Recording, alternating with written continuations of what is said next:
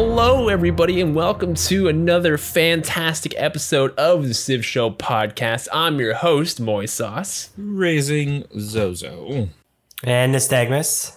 And we have a bit of a weird, not a weird episode, but a different episode. For one, Raising Zozo's here to start. Like, what is this? Who are like, these he came guys? up, like, what is, yeah. What? Yeah, we don't see the AFK. What's going symbol on here? On the chat here. I know it's bizarre being here. I almost want to apologize to all of you who tuned in for like an actual podcast with calm voiced individuals. Yeah, we're just gonna get started right off the bat here, man. Second disappointment this week. Yeah, it's just all dumpster fire from here. The first being me not letting Nystagmus do a nuke. That was poor Nystagmus. A single tear was shed that day, and it was not at Germany that day. We last week sent out a feedback survey to everybody. Thank you for everybody who responded to that. We really greatly appreciate every single response. We're going to be talking a little bit about that and how we are going to change our content based off this survey. Yeah, basically, I like that it was sort of already suggested the direction we wanted to take things, which was a little bit away from our like rivalry competitive and more into exploration of the game itself. And so I think a lot of what you, the viewers, suggested lent to that. So I think you'll be very pleased to see what is to come. And I think you'll also, with some of the ways we're going to be playing, see how we are actually. The three of us are good buddies, and any rivalry we ever demonstrate is friendly. But sometimes our acting is just too good. We role play a little too well. But all in all, we really appreciate that everyone took the time, and some of you gave us like some detailed responses, and we really do appreciate that. And rest assured, I think you'll be very pleased to see some of the new ways that we're going to switch things up a little bit in the coming weeks and months. Yeah, so let's move on to last week's game. We played World War II Re-enactment. I played... Who did I play again? I played... I don't even remember who I played. United States. I played the United States. Yeah, I played Bull Moose Teddy. Yeah, Bull Moose Teddy. Dude, I gave him the bull and I had the moose. And that's how involved in the game you were. You totally remember who you were and what you did. Yeah. I did a whole lot in South America. I remember that one army you built. That was really good. I helped you take Germany's capital over 50 turns. Yeah, do you remember that one? I did. Oh, yeah. Yes. Yes. Mm-hmm. So yeah, let's talk about this scenario. It was a 3v3, which is unlike what we normally do. All of us were on the same team versus two deity opponents, which was the Axis power, three deity. Okay, let me start over. Three opponents, two of them were on deity, and one of them was on emperor because they didn't deserve to be on deity, which was Rome, aka Italy. They did absolutely nothing in World War II. However, Germany and Japan were on deity difficulty, and they were against America, myself, Russia, Nystagmus, and England, Raising Zozo. And I'm sure Zo has a buttload to talk about. I think the only thing that needs to be said is just him and his magic battleships. No. Come on. No, it's the magic vampires. Let's be real here. I think the most amazing coincidental thing about that game is how parallel it ran to history. Like it was parallel. Yeah, it was parallel, definitely, because like England was there and Germany was there and Japan was there, and that's totally on the right spots in the map. And then everyone knows that World War II was won by the Allies because of vampires and battleships. So it's perfect. It's a perfect rendering of World War II. Man, I don't know if it's specifically Victoria's ability or if it's England's ability. The fact that they get their most powerful boat when they build a Royal Navy dockyard.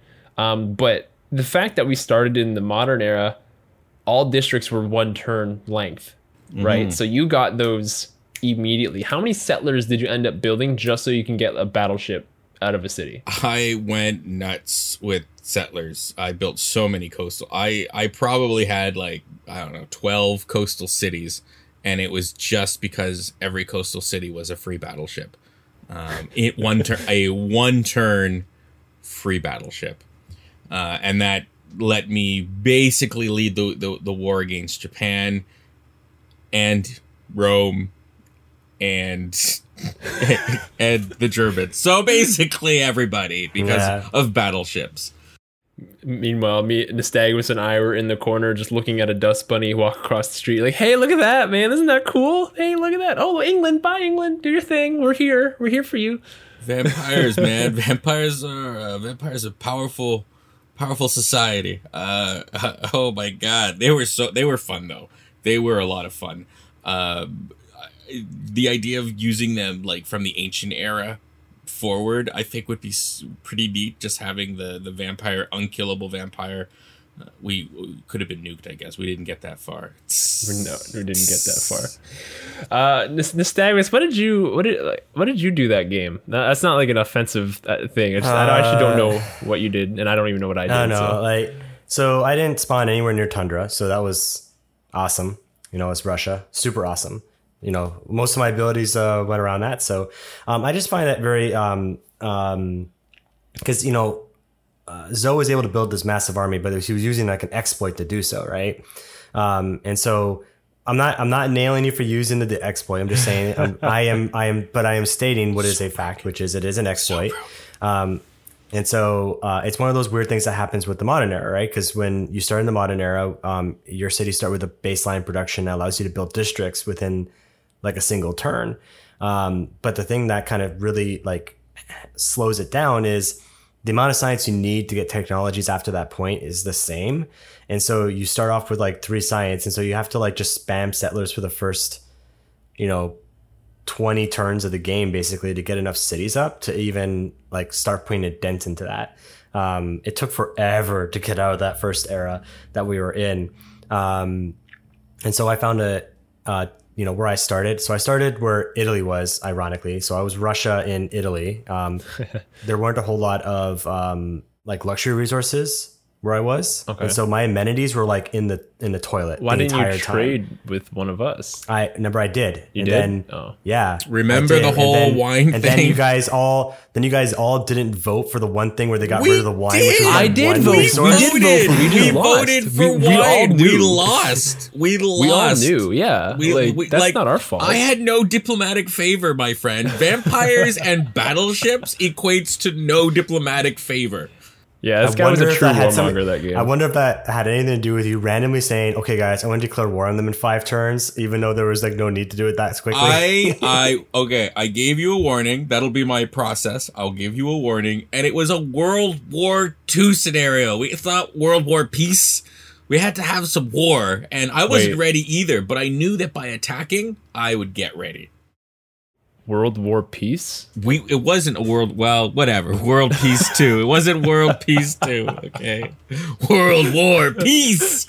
My amenities were pretty bad, so a lot of my cities didn't have really all that great production for the longest time. And also I wasn't getting my, I get some of the production from like the tundra tiles and stuff. And so I didn't have a single tundra tile. Was that in the entire... Was that the balanced start maybe? I don't know. I don't trust balanced start. It was like... we did do the better balanced start, yeah, but I maybe like having a not true start, but an Earth kind of map is strange because usually it'll spawn new tiles to try to make up to from where you spawn to make everybody as even as possible. But on an Earth map, since like everything's kind of set where it is, it may not work on an Earth map. So I don't know. The MVP unit of that game was the battleship. That was I think it was responsible for you being able to raise the first 4 cities that you did, because you had them in like armadas already. Like you had them in armadas and like just destroying cities before steel was researched. They got two revolts. I didn't just raise. They got 2 revolts. Okay, I'm a civilized vampire battleship master. Okay. 2 revolts and then they get raised. And so yeah, that was like it was just like an awesome exploit to take advantage of, though. That was pretty cool. Just like all these like fleets of battleships like moving across the map. And whereas, you know, I was having difficulties even producing like units in vast quantities because of my production issues. Most of my cities were really displeased. And so yeah, that's the hole I fell into. My objective for that game was to try and fund the war, but I ended up not going for Owls of Minerva just because we all wanted to do something different, and then Zoe went Owls of Minerva. So I'm like, okay, I will Vampires. try. I was vampires. Oh, we went vampires. Sorry. So then Mustangmus went owls. Yeah, Mustangmus went owls. So I went for Hermetic Order again.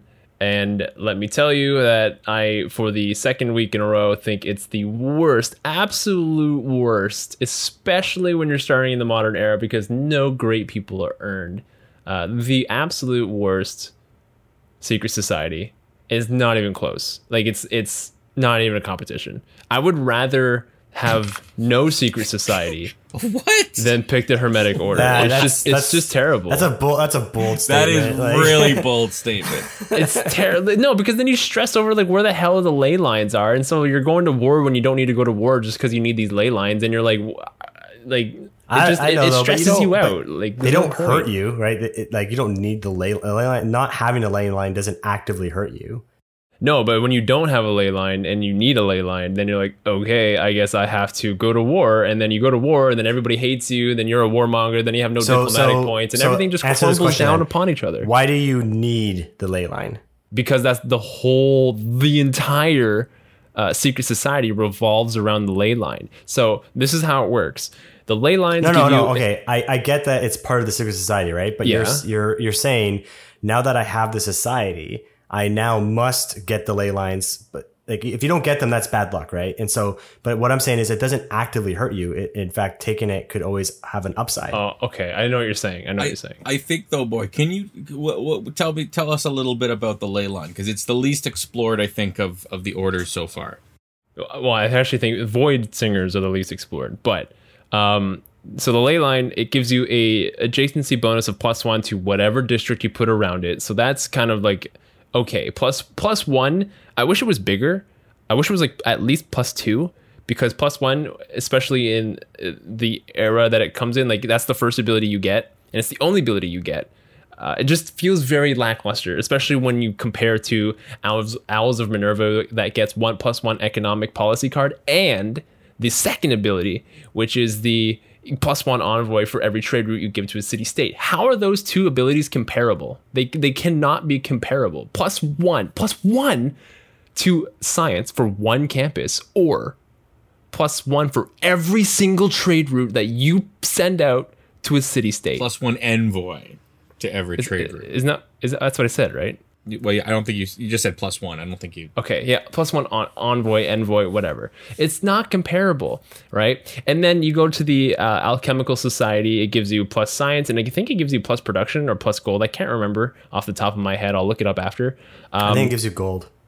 So yeah, okay, +science and +gold. Honestly, all of the buildings in every single Secret Society feels like it's the worst thing about their Secret Societies, but they're all kind of even, at least. Like they all suck equally.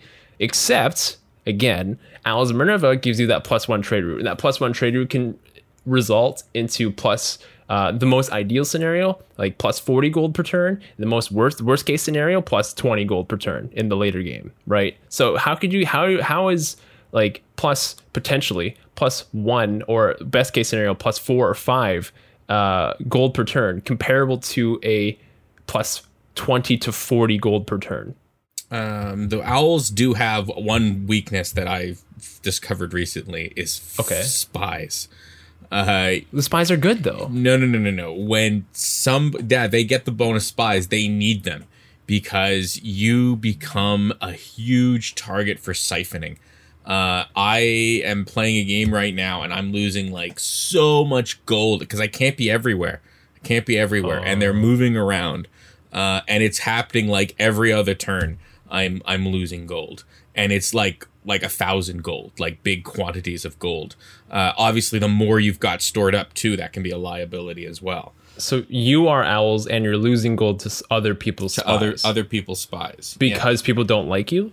It's the Canadians in this particular game I'm playing. They keep doing it, and I've sent everywhere I'll send my counter spy, and they'll just go somewhere else. Yeah, even if they like you, sometimes they'll siphon.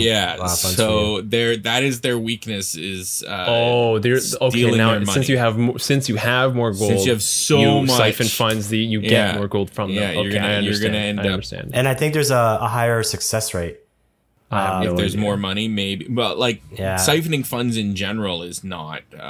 It's like 74% failure. It's like the best offensive mission you can do. Yeah. So that's which is really weird, right? I never thought about that. Like that's weird, right? Like it's the most successful one.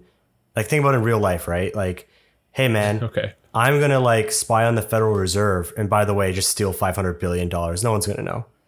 Yeah, like no one's gonna catch that. No one's gonna stop me, right? Like, it seems like a really weird one to have a high success rate, right? Like, it's true. Stealing a great work is harder. Even reducing the loyalty is harder. Getting rid of the governor, I think, is harder too. But I mean, how are those really comparable? Really, IRL? In the modern, I can see that being harder earlier on. But what would be really cool is if foment on rest became easier as like. You went into the modern era because of like social media and the internet and stuff. Oh, right. Like cool. You can spread misinformation a lot quicker. There might be. We don't usually get to the modern era, but like no, there's not. I noticed really there's some interesting ones. Yeah, it's like kind of the same success rate. I always siphon funds. I always siphon funds. It's like the most consistent one. Sometimes I'll do the governor one just to piss people off.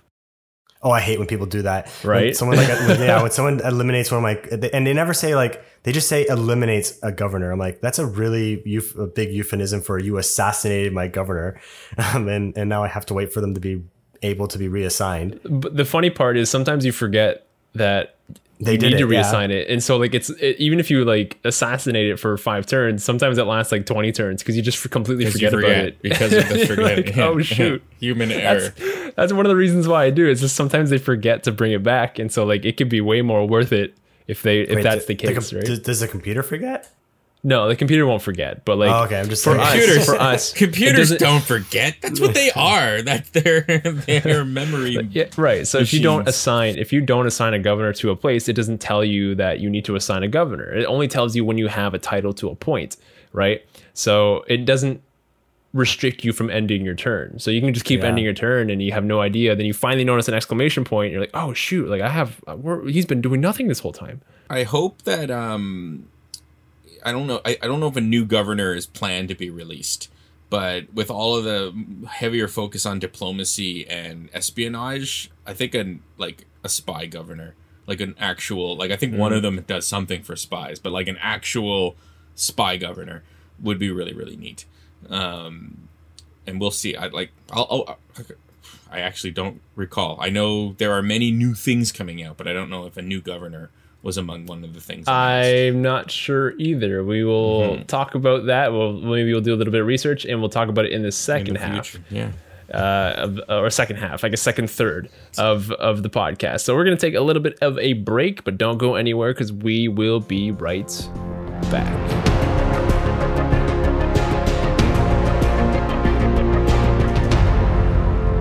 Welcome back to the Civ Show podcast. I forgot to mention this last time. We suck, so you don't have to.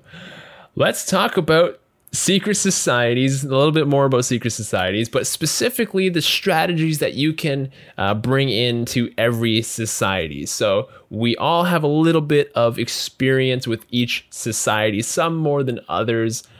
We kind of already talked about the Hermetic Order a little bit and how strongly I feel against them. But maybe there's some other opinions on the board.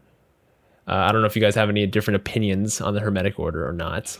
I hate giving an opinion for something I haven't tried, and with the amount of hate that Moi's been throwing them, it makes me very curious to see, are they bad or is he just using them wrong? Okay. Yeah. Especially since their initiation is probably arguably the hardest of them. finding a natural wonder. You're guaranteed that there are natural wonders out there, but like you got to go and you got to find them. The other ones are like just a given. You're gonna go into a goodie hat. You're going to get an envoy from a city-state. You're going to defeat a barbarian encampment. The funny thing is, those are only chances that they'll come to you after that. True. This is 100%. 100%. Fair enough. So far they don't sound fantastic. In fact, after being the vampires, the ley line kind of sounds like the castle, and the castle sounds better because the castle's way better. Yeah, because it's instant and you get it build it anywhere right from the start. But to be honest, though, like I kind of always felt that Moy would like the Hermetic Order because you're so science-based usually. And so now it's almost like, hey, you like building campuses. Well, here's a campus that also gives you gold and production and great people points. Because you also go for cultural victory quite a bit too. Yeah, right? But if it didn't rely on the ley line, the fact that it gives like bonus great people points is awesome. But I feel like in order to be this secret society and use it effectively, you need to play a civ that already has a great person bonus. Brazil would be a very good one because their festivals give you great person points. Scotland with their bonus in great scientists, Congo with their bonus in great people as well. Russia would be okay with it as well. If you don't take Void Singers with Russia, it's just like it's too niche. I feel like it's too niche. The secret society. That it looks like a lot of its powers are based around the ley line. Makes it tricky. Because if you only get one ley line, but in that sort of scenario where you get like 2 or 3, and I've looking at other people's games, I've seen ones where it seems like a couple, like I saw one game where they got like 2 beside each other and a third one not too far. Maybe then, that's the gamble, is they can be ridiculously powerful. They can be. They very well can be. It's just like it's the chance. Yeah. Right. It's the roll of the dice before you even know where they are. Right. The both times I've played, I had one right beside my capital, which is awesome. But then in the Earth game and the game we just played last week, the second one, it was in North America, not even close. I don't know, man. Like the Acclimatal Society is like a pretty awesome building, though. It looks really cool visually. It looks awesome. No, but like it is an awesome building. It's +4 science, +2 production, +1 housing, +1 citizen slot, +1 great scientist, great engineer, and great merchant point per turn. Grants gold equal to the adjacency bonus of the district. So the only difference between that and the university is the adjacency gold, the plus production, I think you said, and then the engineer and the merchant point. That's the only difference. But everything else is exactly the same. There are great people. Well, wait. Yeah, they don't normally. You don't normally get a great admiral. Engineer and merchant are the unique ones that you get from the Alchemical Society that the university doesn't bring, because the university would only give you that great scientist point, but it also gives you the citizen and the housing and the +4 science. Like that's all of that a university brings, right? Yeah. Well, so far, powerful or not, they seem the least versatile. And for me, versatility is generally more important than power, especially in Civ when anything can change, right? At any moment, like suddenly you have let's say we're playing Apocalypse mode and a meteor strikes down on your capital. You're like, oh well. It seems like a pretty good one to have if your Civ's already science based, though. If your Civ is science based, or if your Civ is great people, it's great people based. It's great people based. Yeah. Well, again, I haven't seen them successfully used. I don't know how big of a science bonus we're talking about. Like, is a ley line like 15 science? If you get 15 great people points or 15 great scientists, I think also great generals and admirals give you science as well. So this is like, you want divine spark. There's probably some religion that are going to help you. You want to get Oracle. But you want to do your city projects. Yeah. It does seem like something, though, that you could utilize it to snowball. Yeah. I think a civ like the Germans. Do you also get it if you have a lot of faith and start buying great people?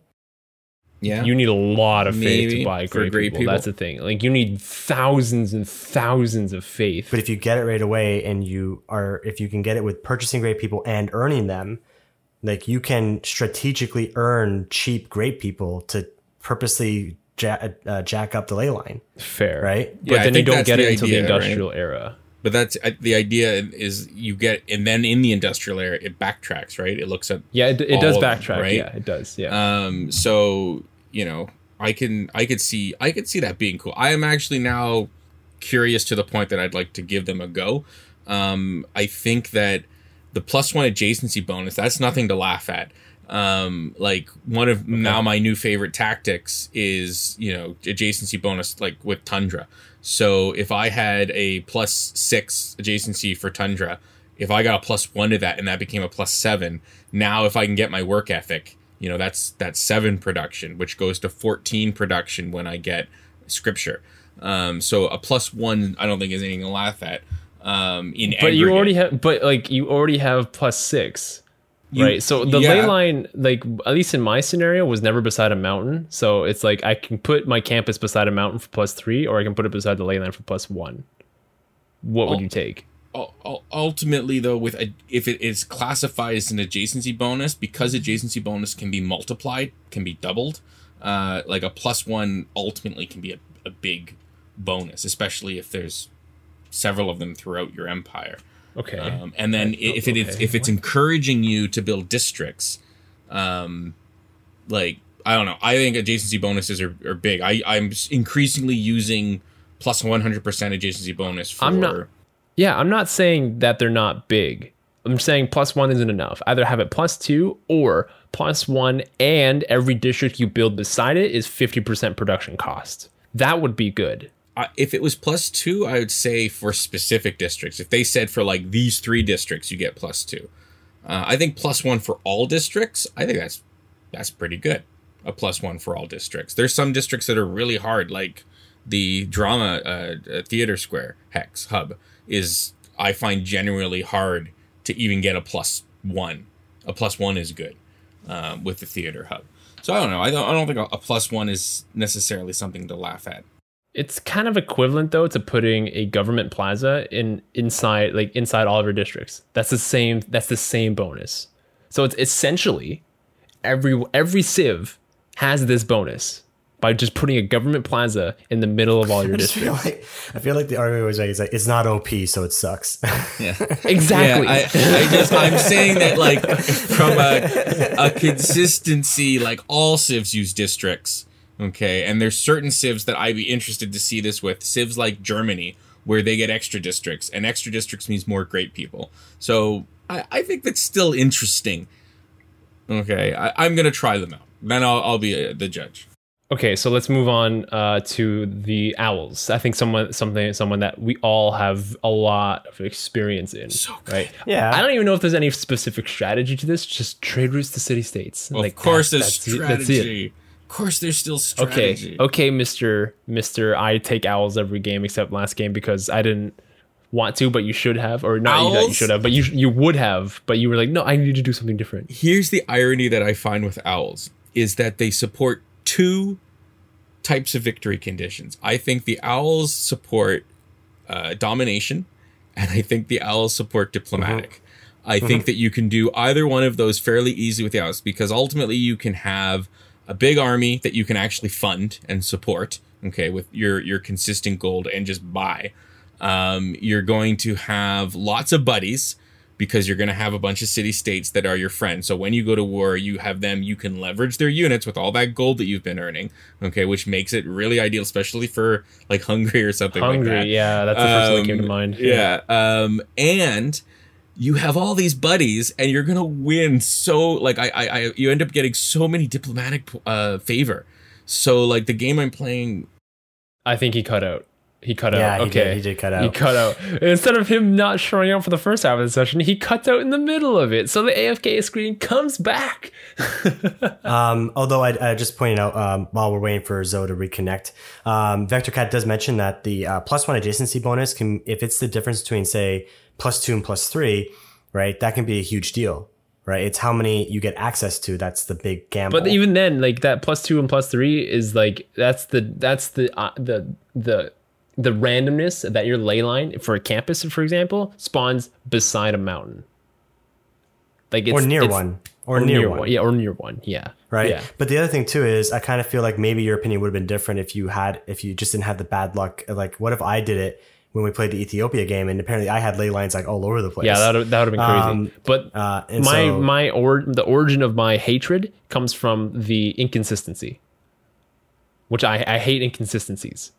Right. And so before Zoe, saying having a lot of buddies with trade routes and stuff like that, I can see how it would be a disadvantage in some civilizations. Like, it wouldn't make much sense. Well, it just nullifies one of Germany's benefits of having like a plus combat strength in city states. If you're trying to make them all your friends, then that kind of just eliminates that ability. But you can't make all of them your friends, especially if somebody else is the same order. Owls, you mean? Owls, yeah. They're also doing the same thing. Or if you're playing against like, the United States or something like that.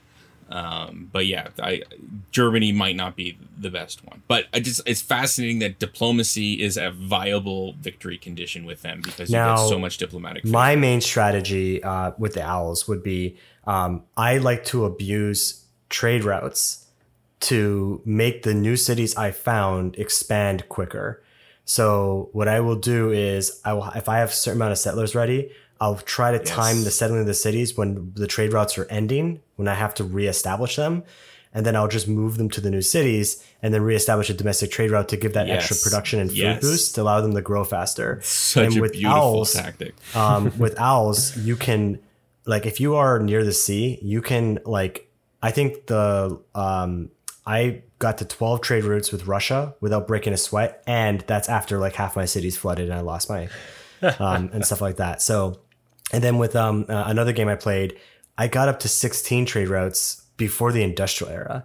It was pretty easy. That's pretty cool. If you just spam harbors and the gilded vaults and stuff like that. Yeah. Now you take that as a hit against something like culture or science. You have to sacrifice one of those two things in order to do that. I will counter that when you're done. In my experience, that's what's been happening. And I tend to let culture suffer more than I did science, just so I can keep up scientifically wise. But it's funny though, with all those trade treaties, you can take the policy card, the +1 science, +1 culture for trade routes, and those are only for international trade routes. An international trade route is any trade route that is not domestic. Oh, so even city states. Yeah, even city states. Okay.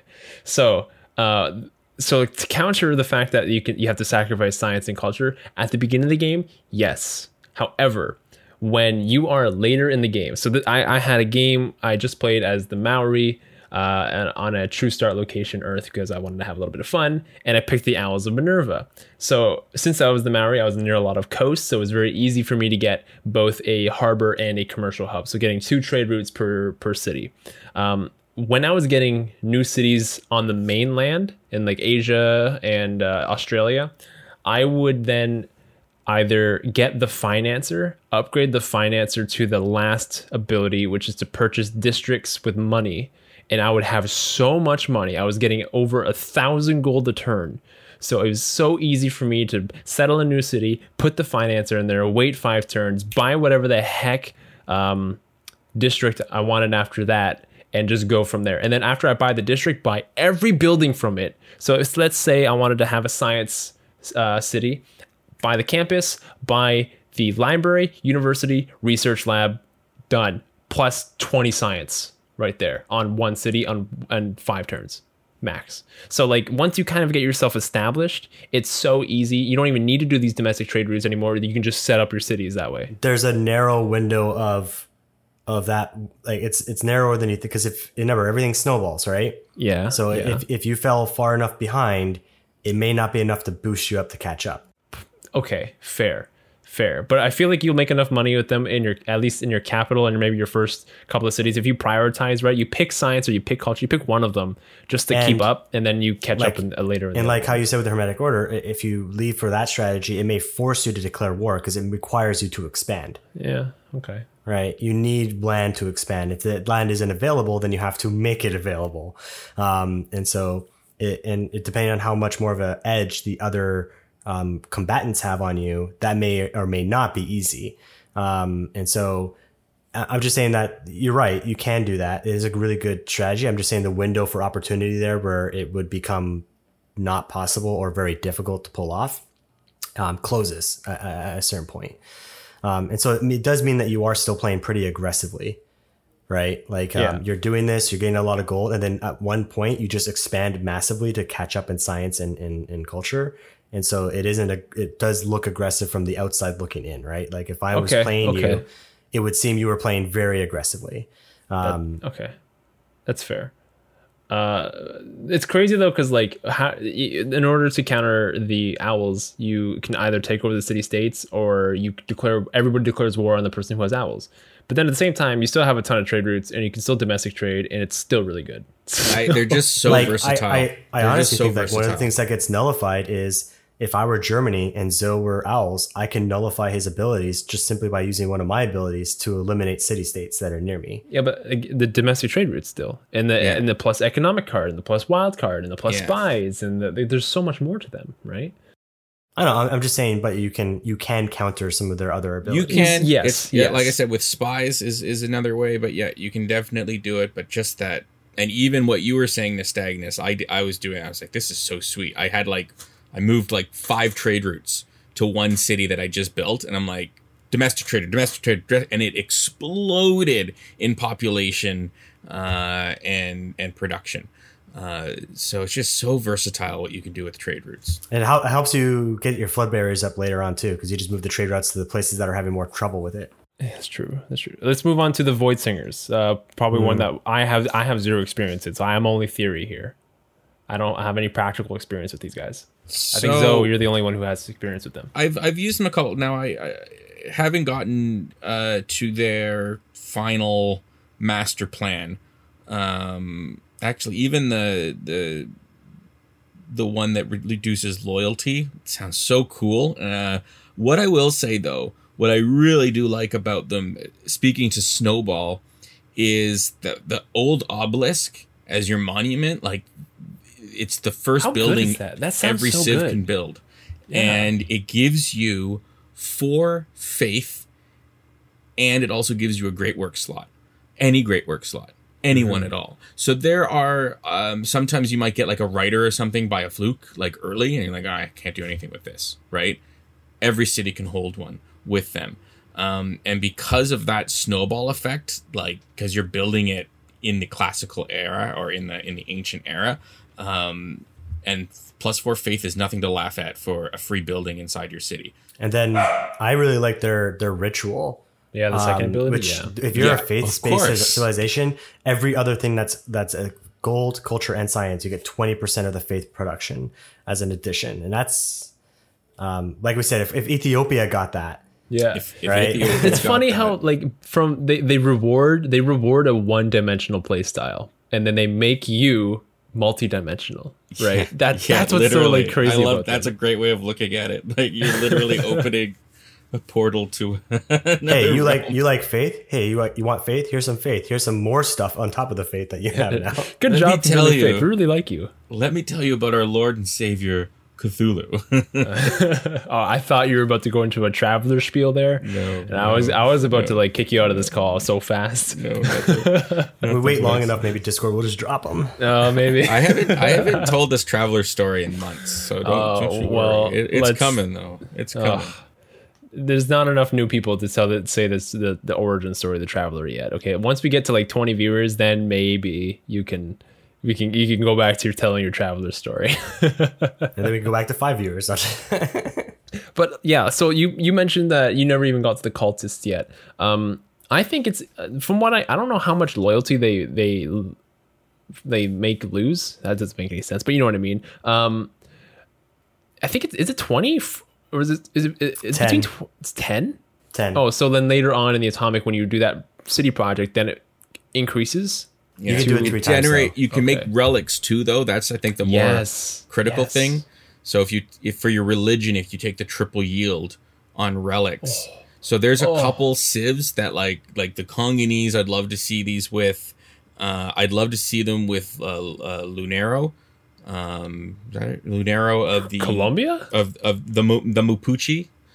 Okay, that's not a what? The Mapuche. So the Mapuche, if you Mapuche, yes. The Lanero is a Colombian unit, which is what but their really name, confused me. the name of their leader is like Lanero or Latero. Okay, oh yeah, okay, you're right. Okay. They're very fair, very close. fair.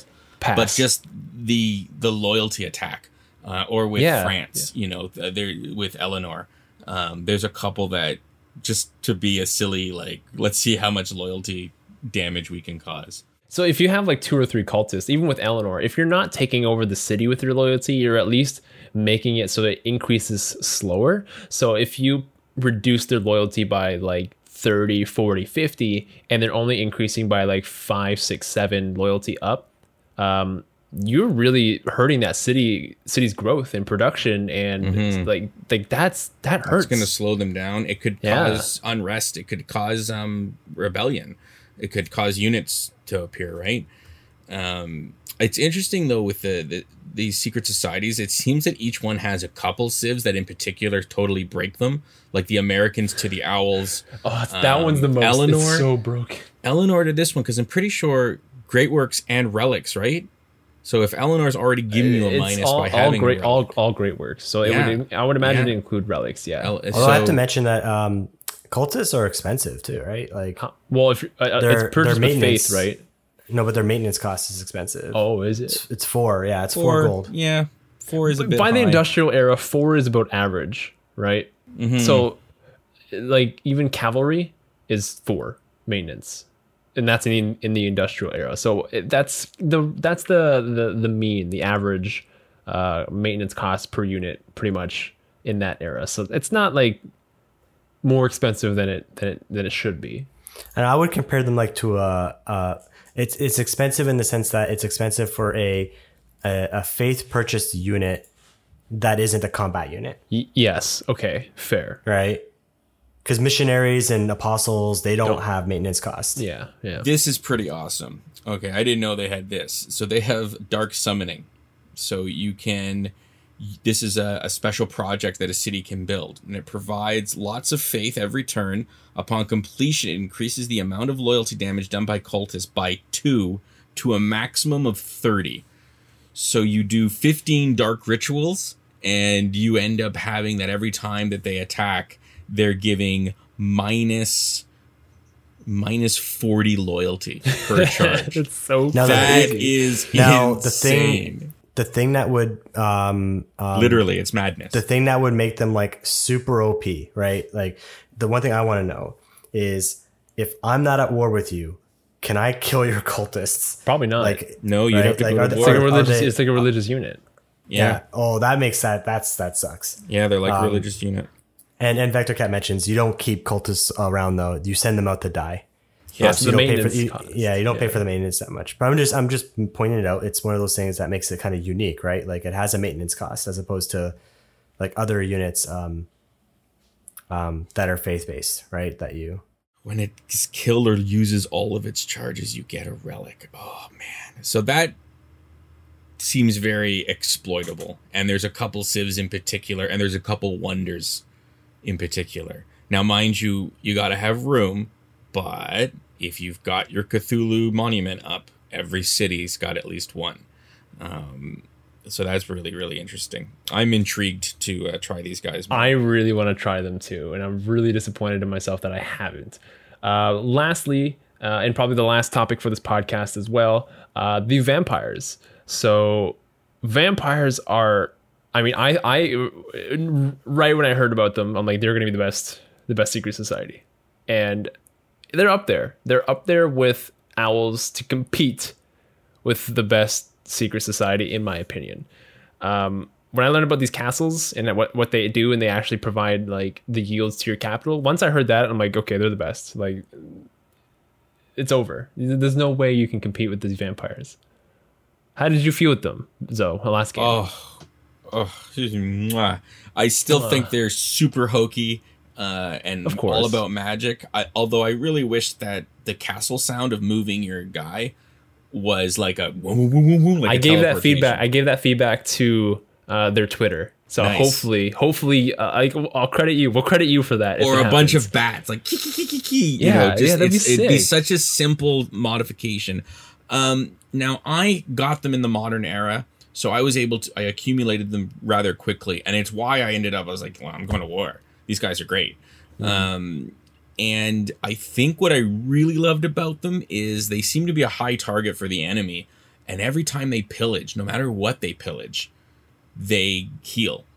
And if they pillage food, they heal 100%. Yeah. So crazy. Because I was doing heavy siege, like everybody had lots of fortifications, I was pillaging, and they were beautiful. They're just going around pillaging stuff, and then Well, they also I like this using the intimidation, right? By the industrial era, you get intimidation. They reduce the combat strength by 5. I totally forgot about that. So, oh my god. I wasn't joking when I said I won with vampires and battleships. That's how I won that game. They were the bulk, the vanguard of my army. They did a lot of the heavy lifting at first, along with all the free battleships. I do want to try them though from an earlier era and see how they do. And then the master plan, that was fun. That was like being able to instantly set up a new base of operation across the ocean. That's super fun. That makes continents games make way more achievable to win a domination victory.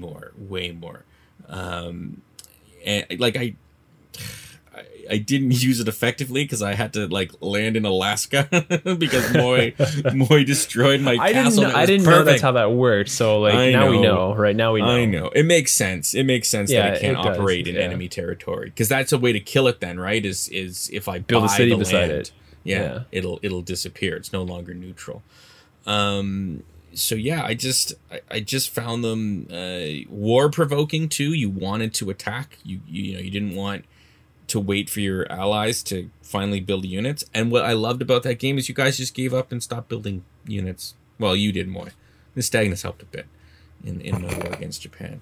So yeah, I built a battleship. And that was pretty much it. I really liked that. And the castle yield was crazy. That was awesome. Like I obviously wish I'd asked my question 30 seconds earlier, but I was being polite and letting Miss Stagnus finish his thought, and then our turn ended, and then I did it, and I was like, oh, okay. So yeah, if you build them right, you'll get 6 yields that will combine into 1 square. They combine everything. And then I think if you build another castle elsewhere, it sends yields back, I think, for special. It sends it to your capital. Oh, to the capital. It sends it to your capital, okay. Yeah. So it's an automatically worked tile by your capital. Well, when you told me about the ley lines, I'm like looking at the amount of food and production that I was getting, and I think culture and gold, it was ridiculous.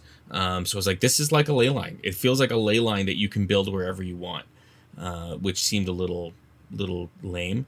I just don't know if you could have 2 in the capital. I don't know if that... The most ideal like castle in my head right now is if you had a coastal city and you built the I don't know what it's called, the water Petra. You know what I'm talking about when I say the water Petra.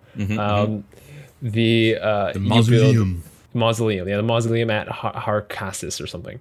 Then you build a harbor, obviously, so you boost all your coast tiles, and then you get like the shipyard and the lighthouse and the seaport. So you have like +3 food, +2 production or 1 production, and +3 gold in every single coast tile. And then there's a singular island tile. And you build the castle right there, and you get like so many yields and so many different the Maori might be really good with them. God. Yeah, right? Like they were just really hilarious that the Maori would like go to the vampire Maori. But you wouldn't even have to go to war.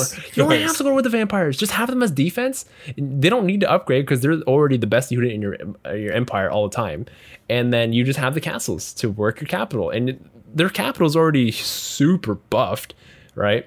And they're just going to get even stronger. That they get 50 health for anything they pillage, except for roads. So if they pillage a library, they're getting 50 health, and you're getting whatever science. Yeah. And if you pillage a farm, they're healed to full. That is such a harassing, annoying unit. Like you pretty much have to kill the vampire though. You gotta throw that stake through its stake, because and send them back to the capital. It's a high staked secret society. But no, super cool. I like them a lot. still hokey. It's always going to be hokey. There's always going to be a magical secret society. Overall, which one? Not necessarily which one's the best, but which one is your favorite? The one last little comment that I really liked was when I got my killer death robot. Then my vampires were really good because they all got the power of my killer death robot, which is hilarious because they get the best power. Yeah, but it's hilarious because then a vampire could potentially kill a robot, but then a robot isn't a human, so like how is it going to kill I don't know.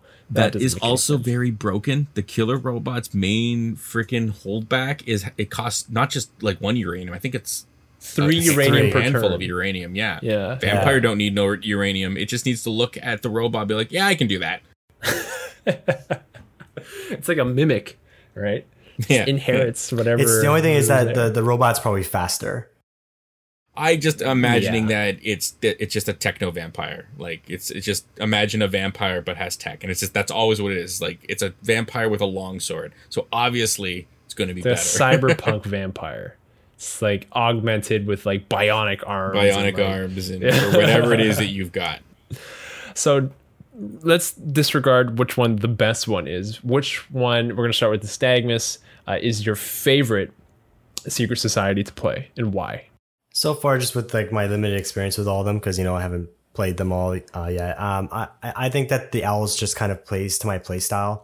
I like trade routes. I go for them as many trade routes as possible. Like I always like whenever I talk to you, both of you guys playing a game, like, hey, how many trade routes do you guys have? And I'm always like blown away that you have like 3 and I have like Shut 8.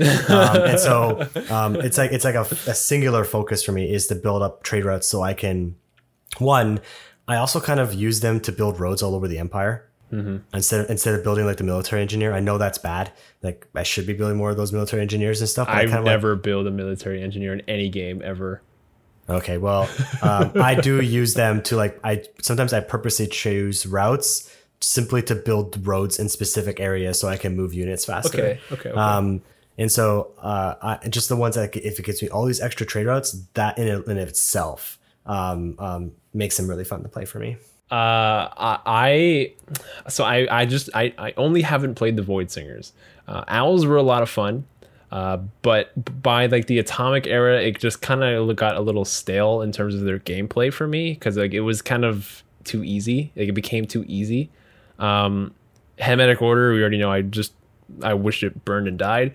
And then the Vampires, however, are incredibly fun. I maybe because I enjoy war. Right, like I think war is a lot of fun. I feel like there's a balancing act that Moy has to have. It's like it's too OP, not OP enough. Where's the balance? Something is too easy. But that's what I said in terms of like not how good it is, just which one do you enjoy the most. And so for me, vampires having like it's more interactive. You have to go to war. You need to kill units, and you need to strategically place where your vampires are to dying units beside them to make them even stronger. And then like that's kind of like the fun part about it is that it's always it's more interactive. Like you have to do more things to make these vampires good. That's what I like about it. Obviously, hands down, Owls. I loves me extra policy cards. I loves me wild cards. And it loves me gold. So these are like all of my favorite things in one complete package. I do agree with Moy that like later on it gets a little boring. It's like, oh great, I've got 20 trade routes and I'm winning on all these levels. The vampires are though hella fun. They are hella fun, and I think after I've tried them a little more, maybe I'll agree with be more on that. But for now, the Owls, hands down. Fun fact, did you know you can name your vampires? You can name all your units. But you can name your vampires, and that's even cooler. Just stay tuned on your future names of these vampires. Anyway, name one interview with a vampire. You just name one interview with a vampire. That's it. Like, one interview with a vampire? It's a movie. Well, you can call it Edward. Brad Pitt. You can call it... You can call it Dracula. You can call it Raising Zozo. I don't know, whatever you want, right? So, what are we doing next week? Oh yeah, we should talk about next week's game. But I'll tell you something. I know how much our viewers love hearing my voice. So I won, and so I've chosen a cool game. I think it's going to be a lot of fun. We're going to do an eight Civ game, so it's going to be us 3 and 5 other computer opponents. We're not going to be on the same team, but that doesn't necessarily mean we won't be working together, because computer AI is a lot like goblins. Even times of conflict, the common, we got to come together and kill them. Okay, that was a lame Lord of the Rings comment. So yeah, we're going to do continents.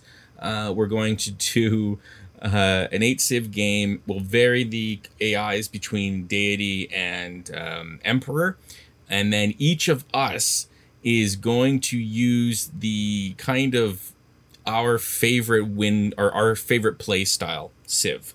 So I love gold. Gold's every game I play, I want to have as much gold as I can. So I will be playing Mansa Musa of the Mali. That'd be fun. Of the Mali. I like him. He's fun. And yeah. they're so fun. There's so much gold. I love it. Did you hear about Mansa Musa, like what he did when he went on his like travels? Just as a side, so he had so much gold that and he used to always travel with a massive entourage. So when he would move to go to a local area, he brought so much gold that he would collapse the local gold prices because of how much gold he brought. I did hear that. Yeah. So like local gold prices would plummet because of how much gold that he would bring into the local economy. Just an aside, yeah. Crazy to think how rich he was. Just insane. Richest person in history. Yeah, richest person in history. In history. Richest person in history if you adjust for inflation. Yeah, it's so insane. So as everyone may or may not know, I love the science game. I love focusing on science. So I will be playing, finally, I've never played these people before, Korea. And I'm going to be building all of those, whatever the unique name for this campus is, all over the hills and getting the plus 4 science out of every building, and it's going to be maybe I'll go hermetic order. Fast forward 72 hours from now, and he spawns on a continent that doesn't have mountains. But shut up. I think he just needs hills. But I was thinking, is like, actually, you know what, Korea, hermetic order might be really good. That's like, let's see if Moy goes for 3. Maybe I'll go hermetic order with Korea. 3, maybe I'll go 3 for 3 of absolutely hating it. So I don't know. Maybe then you'll know though. Maybe you'll get 2 ley lines in your empire or more. The other slight modification we're going to make for this game as well is instead of having online speed, we're going to play quick speed. Online speed is double, so it's very, very double standard. Okay, very, very fast. Quick speed is 33% of standard, and I believe what this will result in is a 2-part game where very clearly there's not a winner at the end. I'm hoping that we'll end around the industrial era, maybe just before the end of the Renaissance, and that this will result in a worthy modern game where we actually have the snowball of history backing us up, and we'll see maybe some nukes and not have Zoe cut it short because he wanted to go to bed. Right. Stagus, who are you playing? I was like, are you guys going to forget to let me choose who I was going to be? We always do, but not this time. Yeah. So I don't have like a really as defined play style, but I like to focus on growth and expansion. So why not? I decided to play as the Trajan, as the Roman Empire. All right. And so it's my second favorite Civ to play so far. Actually, probably going to go down to 3 because I think Grand Columbia is really going to like move up there. It's one of my favorite. They're good. They're fun. And so I'm going to be Trajan for the Roman Empire. I think, guys, if you want to throw in your, not you guys, our viewers, and I use the guys as a generic term, if you want to throw us ideas for like who you want to see us fight in this game, because we're going to choose 5 civilizations, go for it. I know Vector Cat's going to be like, you gotta have Scythia. They're the Georgia, you want to put Georgia in there. Sorry, Georgia. Yeah, and watch Georgia be OP as a computer. Maybe and, like, with take over Moy and Zoe, just like completely vindicate them. maybe with secret societies. Maybe they're woo. Maybe. But something else to note is that we are cutting down our Sunday sessions from 7 to 12 to 7 to 11. So we're cutting it down for an hour, but like Zoe said, we're making it a 2-weeker. So instead of it being a 1 5-hour session, it's going to be 2 4-hour sessions, resulting in 8 hours long. So that is going to be overall a longer game, which is also why we're trying quick speed instead of online speed. Those are the reasons behind all of that. But yeah, hopefully you guys are very excited for Sunday. I know I am, because it's like a free-for-all, but we also have opponents to bully, and they're going to be on deity, so maybe they might take one of us over, but it's up to us to help our other brethren to make sure they do not get eliminated from the game. Third last. You can get eliminated third last. As always, don't forget to check out our other social media spots: YouTube, Discord, Twitter, Instagram. And then also, as an announcement, after the Sunday's game, look out for the next video in the Better Know a Leader series. And Moy, did you want to announce your video? Yeah, I'll get there. At the Civ Show, by the way, and all the social medias. Yeah, I just finished editing today on the August 6th. I just finished editing my Conquests of Alexander scenario I played on deity. Very hard, by the way. I challenge anyone to play it and to send a screenshot of how far you got, because it is super difficult to play on deity. You have 37 turns to take over 26 cities. It's very hard. Yeah, so that'll be coming out probably by the time you're listening to this podcast. If it's not live, it's probably already out. So go on YouTube and check it out. Excellent. And just as always, guys, if you want to get the more intimate connection where you get to see Zozo's amazing memes, I'm gaining levels apparently, join the Discord. It's where most of the conversation happens when we're not on camera or on the mic. Join our Discord and join the conversation, get part of the community. Yeah, we will see you guys on Sunday for the what are we calling on Sunday? The Royal Rumble, maybe. I'm gonna stick with my old Big Game Hunters. This is what Big Game Hunter. Big Game Hunters. Right. I like it. The Big Game Hunter. Tune in on Sunday. It's gonna be a great episode of the Civ Show. Until then, we'll see you guys later. Have a good one. Good night. Bye.